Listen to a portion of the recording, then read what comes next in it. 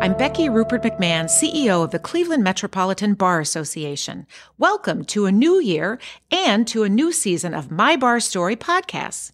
We began this project to create an oral history of the bar for our 150th birthday in 2023.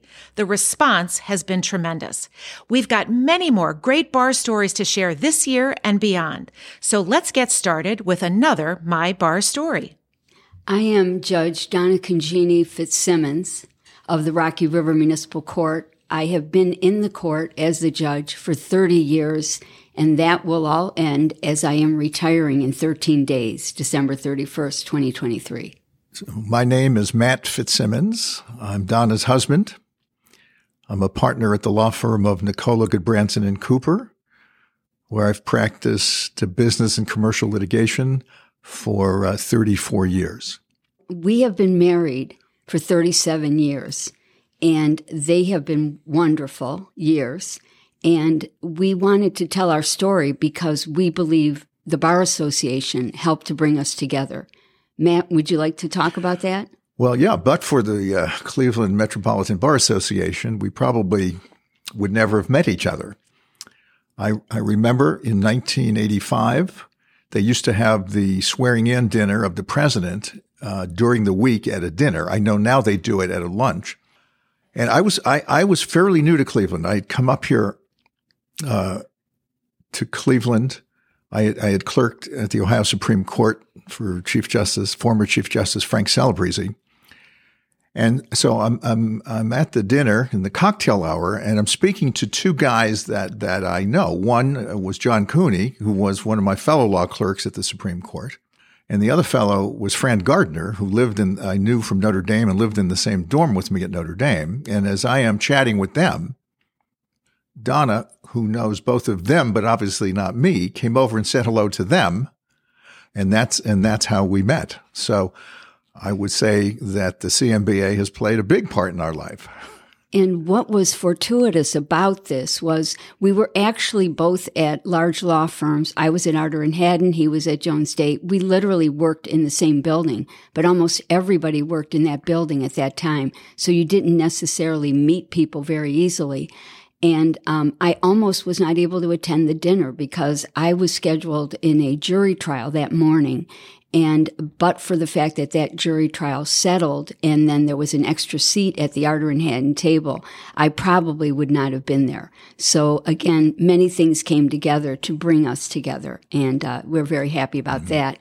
It's a wonderful marriage to be both in law. He totally understands everything that goes on in my life, and sometimes I like to refer to him as my guardrail because I am Italian, 100% Italian. He's Irish, and we sometimes disagree. Sometimes my Italian passions come together, and I think I'm going to do this or say that. I run everything by him, and he says to me, nope, you can't do that. And usually, almost 100% of the time, happily, I have followed his advice, and it has served me well in my career. Well, why don't you talk a little bit? You have had significant involvement with the Cleveland Metropolitan Bar Association going back some time. So why don't you speak a little bit about what that was? Okay. And I'm the native Clevelander here who is just totally in love with this city, have always been. And Matt, I got him to move here he was from Staten Island, New York. And what I did, the way I became a lawyer or wanted to become a lawyer, my dad was the carpenter in the Justice Center. And as a young girl, as young as 14 or 13 years old, I would go sometime with my dad when he went to work and watch trials. I knew immediately that I wanted to be a prosecutor. The cases that I saw just convinced me this is the way to live. This is great. My other brothers, I have 3 brothers, they all went into medical fields, doctors, but that was not for me because I wanted to do this. So one of my ways I got involved in the Bar Association, when I went to the prosecutor's office, there were 5 women, 100 men, 5 women. So we were a rare commodity. I ended up in a jury trial with Andrew Johnson, who was then the president of the Cleveland Bar Association. And we got along very well. The case, went well. And he asked me at that point, would I like to be on the Judicial Selection Committee, which was a fabulous committee of the bar, and I would be very fortunate to be, I believe, the only woman on the committee at that time, and very young. So that got me started in my bar engagement, and it was just a wonderful experience. And after we were married, we have continued to be very involved in the bar, and it's been really great. Before I even met my husband, Matt, I went from the county prosecutor's office to a federal prosecutor. And in that capacity, thank goodness I wasn't married at that time, because I worked very hard on a case that was in trial for 3 months, which brought down the Mafia family in Cleveland, including the boss of the family at that time, Angelo Lonardo. And the case was very significant. We also were able to convict some very bad guys that had committed 8 murders as part of their drug ring that they were running, the largest ring in the whole state. We used a RICO conspiracy theory to do that. And the biggest thing about the trial that made everybody famous was that Angelo decided to become a government witness. He was the highest ranking member of the Mafia to become a government witness, and went on to testify in all the major cities, including Matt's city, New York, to bring down Mafia families everywhere. And that is why I'm in the Mob Museum. So I had to explain all of that to Matt when we first met, because I didn't know if he would still want to marry me. Did you have any concerns about that, Matt? Well, when we met and got married, that was many, many years later. It's a tough question to answer as to what my thinking process would have been during the middle of your death threats. That I had during the trial. Well, you always did worry about the bomb. You said we were going to have someone check our car, make sure there were no bombs, because we had been Cleveland was known as Bomb City, USA, when I was doing those cases. So it was an interesting time and an incredible experience for me. And what I say about it is it was the most teamwork I've ever been involved in. It was every federal law enforcement agency, great people, and it wasn't what I did. I was the lead prosecutor, but it was all the work everyone did together, Cleveland Police, the Sheriff's Office, all the federal agencies, that led to the success of this trial. Well, I've participated in a lot of the Bar Association activities. A couple of times I have taught at the Litigation Institute. I've done some seminars on appellate practice, but I certainly don't have anything as colorful as prosecuting the mob. That's for sure. I mentioned earlier, I started out after law school clerking at the Ohio Supreme Court for 2 years, which was a great job, probably my most favorite job ever. But that's largely research and writing in a very isolated environment. And then I came up to Cleveland. I worked at Jones Day for 5 years in litigation, was gone quite a bit. I was out of town working on cases, and then moved to a smaller firm 34 years ago, where I continue to do business and commercial litigation. And I'm happy to say, and actually proud to say, that 34 years later, a good chunk of my work has come on referrals from Jones Day. I also teach. I teach a class since 2008. Judge Dan Polster and I, Judge Polster from federal court, we teach a full semester course on mediation over at Cleveland State Law School. And it's quite interesting to do that. Being around young lawyers and young people, keeps you tuned in to what's going on. One of the reasons that we teach it is when I was in law school and when he was in law school, the only framework for dispute resolution in civil matters was you sue somebody. And I sometimes feel like a traitor to my profession is that at some point along the way, if you're doing litigation, the thought occurs to you that litigation is not necessarily the best way to solve disputes or solve problems. And now law schools have these classes, mediation being one of them. But that's one thing that has changed a lot about the profession in the last 35 or 40 years is the extent to which clients are looking for alternative ways to resolve their disputes. It's not just the fact that litigation can be prohibitively expensive. I mean, that's a factor as to why people do mediation. It also helps corporations and their clients or people and their families repair relationships and work through a problem to come up with a negotiated resolution that litigation can't give you. I mean, litigation either moves money from the defendant to the plaintiff or does not move money from the defendant to the plaintiff. Whereas mediation, you can craft your own resolution. Oftentimes with big companies involved in a civil lawsuit, it gets in the way of them doing further business together. So if they have a lawsuit, it has been my experience in the last 25, 30 years that corporate people want to find ways to get things resolved without killing the other side. And if there is a way to solve a business dispute by crafting a resolution, taking a haircut on this contract, but we'll agree to extend our contract for 2 or 3 more years with you, it works out better for everybody. There are 2 things that TV shows about lawyers don't show. They never show anybody doing research and writing. Okay. The other thing they don't show is the lawyer presenting a bill to the client and the client saying, "What? I'm not paying that." And so mediation is cheaper, but it's not the only advantage to mediation. Judge Pulsar and I, enjoy our time. In fact, we're about to start up in a couple of weeks in January. We teach from January to May. One of the most satisfying things is when occasionally I will run into a former student who's now out in practice, and they will say, now I get it. Now I get it. So you can see from hearing from Matt that in the 37 years we've been together, we've changed our way we practice law quite a bit. One thing that hasn't changed is we're very social within the legal community. And so we've really enjoyed many things here at the bar. I was a trustee after we were married. Jerry Gold was the president. So you can only imagine how much fun we had back in those days. And so we both have come to really love this. And when Matt says he loves to make an impact on the young people, I was able to be one of the presenters for several years at the boot camp that they do here for the new lawyers, which is a great thing.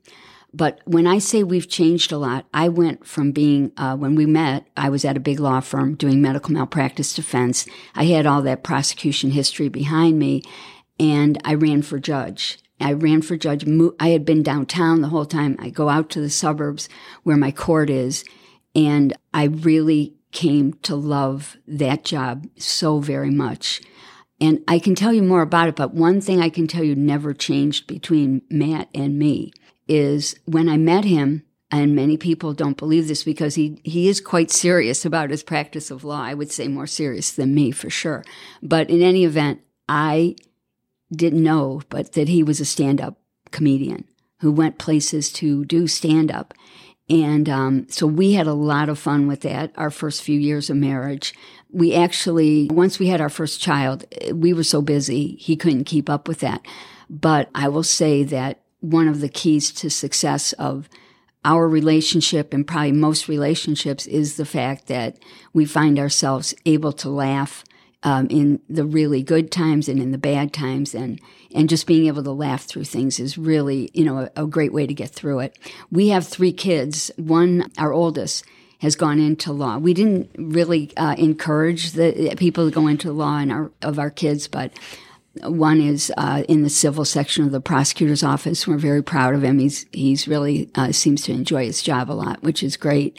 My change has led me to a job that I love so much because I go in and I'm able to help people. The people that I see in a municipal court rather than a higher court, the types of courts I had practiced in before, especially federal and the state common pleas court, many of the people that come to us are seeking protection. They may be in a domestic violence situation, a stalking, or they're seeking help from a problem like addiction. In the 30 years, spent a lot of my time just trying to convince people that came in front of me to make the day that they're in front of me the best day in their life instead of a bad day by changing what they're doing that gets them in trouble. And as I'm cleaning my office out right now, I'm finding so many letters and different people telling me that they did make this change in their life and how valuable it was. So Matt has been very supportive of the campaign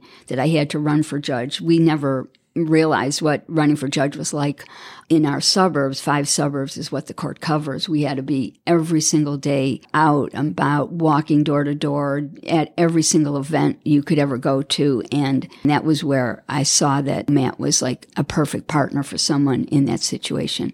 I think you even give advice. Don't you give advice to newly friends who become married and he gives advice to the husband of the role they have to play sometimes, right? Oh, and the campaign trail. Yeah. Yes. Mm-hmm. When the candidate is the wife and is female or gets elected to become a judge, I always tell the husband, the non-public official, just learn these 7 words and you'll never go wrong.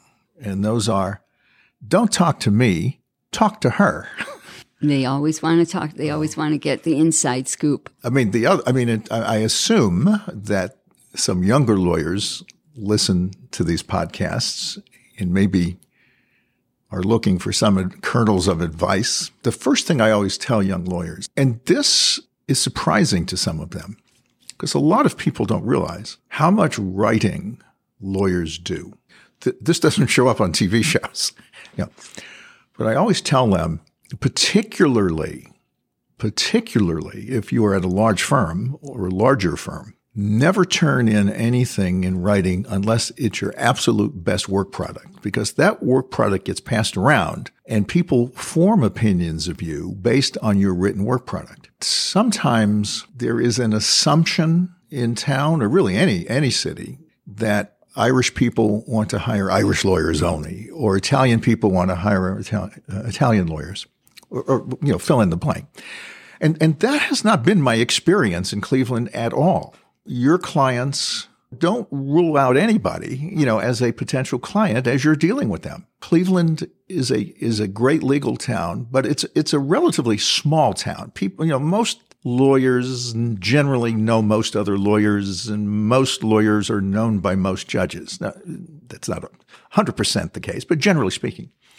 So, just as bad reputations can circulate around town, so can good reputations circulate around town. If you do a good job, and if you are professional in your demeanor, and if you don't dunk on somebody if you win a case and gloat about it, you might be surprised other lawyers who have been your adversaries, or maybe even other judges you have appeared before, give out your name as somebody to hire if a friend of theirs or somebody asks, I've got this particular problem. Who do you recommend? So I know there are affinity groups, but I'm just saying in Cleveland, it seems to me it's a very much more open town, and people should keep that in mind as they're searching to build their careers. There is no one way. There is no one way to develop work.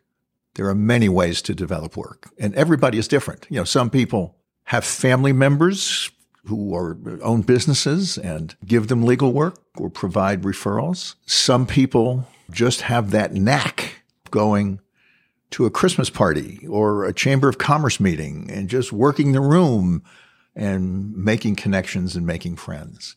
Some people do it by doing a very good job on the work that's in front of them for existing clients, and those clients recommend them. There's a million ways to develop clients.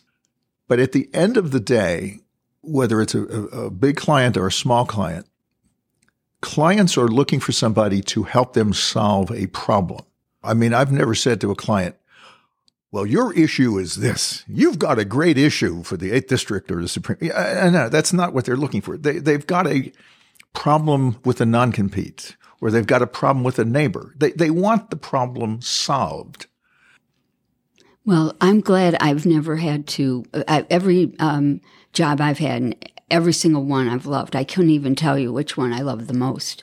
But I've never really had to develop clients. I was a prosecutor in the state. I was a prosecutor federal, then went to President Reagan's Commission on Organized Crime, where I was deputy counsel. And then when I came back to Arter and Haddon, I had primarily hospital clients that were already clients of the firm that I then, did cases for, or pharmaceutical companies. So that's a big difference when you don't have to do that. But I will say that it's one of the best ways you can move forward, and the greatest compliment is when you have someone you've been in an adversarial relationship with, i.e. a trial, such as what happened to me with Andrew Johnson. Andrew Johnson and I are in a difficult case that we took to trial, and at the end of it, he's the bar president, and he says to me, I think that we need you on the Judicial Selection Committee. And what a feather in the cap of a young woman lawyer who's just been basically practicing law about 1 year. And so I met so many people through that, and learned about all the judges because they all appeared in front of that committee. I just highly recommend participation in the Bar Association. Some of the best things that I have attended at the bar that I think are my favorites, and Matt frequently attends with me. I think the memorial program, it's absolutely, I'm moved by it every single time I save that booklet, because somehow when they tell us about a lawyer who has passed away, they don't tell us what they did as a lawyer, but they tell us something about their life and things that are unusual. And I just love it. Every single year I find just gems in that presentation made by the Bar Association. The other, one of my very, very favorite programs that I've been able to participate in is the public servant luncheon. Unbelievable. They let me have 2 people honored this year. It's somewhat against the rules, but because 2 women have served our court for so many years, and these are generally people that do not get that kind of recognition. And to be in a big auditorium where everyone's being honored that way, I like to say sometimes when I get accolades about my work or what I'm doing as a judge, I like to say that, I surround myself with extraordinary people that allow me to do extraordinary things. And I would definitely say that about the people, especially my bailiff, Melissa Riley, and Kate Patton, and my probation department. They're the unbelievable people. And it's hard to leave when you're with people like that and working and everything's going so well. But I feel that most of them will be staying with the court so that it will be hopefully a seamless transition into the new judge. Sometimes don't you feel like we know like every lawyer there is? I sometimes feel that way, and it's partly because of things we do here at the bar, but and we also, Matt's in Nice Cypress, where we meet many lawyers through that. We already know them, but we get to know them better. For example, when I was a young lawyer, I was one of the people that started the bar run and some of those other programs that I just seem to be flourishing, but it does, and that's a really good feeling to know that, and I felt that definitely when I ran for judge, is, I knew so many lawyers between the fact Matt had been at a big law firm, then a small law firm, then I had been a prosecutor and a person in a law firm. It was just a tremendous number of people that we knew that really that's what really came together to help me get elected. That is precisely why it is important to be straight with people, to be professional with people, to be truthful with people. Because it's a small town. Reputations travel really quickly around a small town. And if you get a reputation for being slick or somebody cannot be trusted, that reputation is going to, precede you the next time you go into court. Somebody with a schlocky reputation is not going to get the benefit of that doubt. Matt, I would like to, since we have an audience, I'd like to say something that addresses the fact that in the 30 years since I've been a judge, obviously, judges, we get complimented often. I'll remember when I first took the bench, and we have a jurisdiction that's just 5 suburbs, and people from Cleveland or Parma or different places would say, "Hey, I voted for you." They wanted me to know which they couldn't have, but I said, "Oh, thank you." But whenever anyone compliments me, Matt is right there next to me to say, "Check your docket." They're just saying this because they want a good turn on the docket. So I'm telling everyone that after January 1st, 2024, if you see me, especially with Matt, I want you to come over to me and give me the biggest compliment you possibly can, because I'll be able to really put him in his place on that comment. Thank you for joining us for another My Bar Story. You can still sign up to record your own bar story at clemetrobar.org/podcasts. Watch your podcast feed for a new episode coming soon. Have a great week.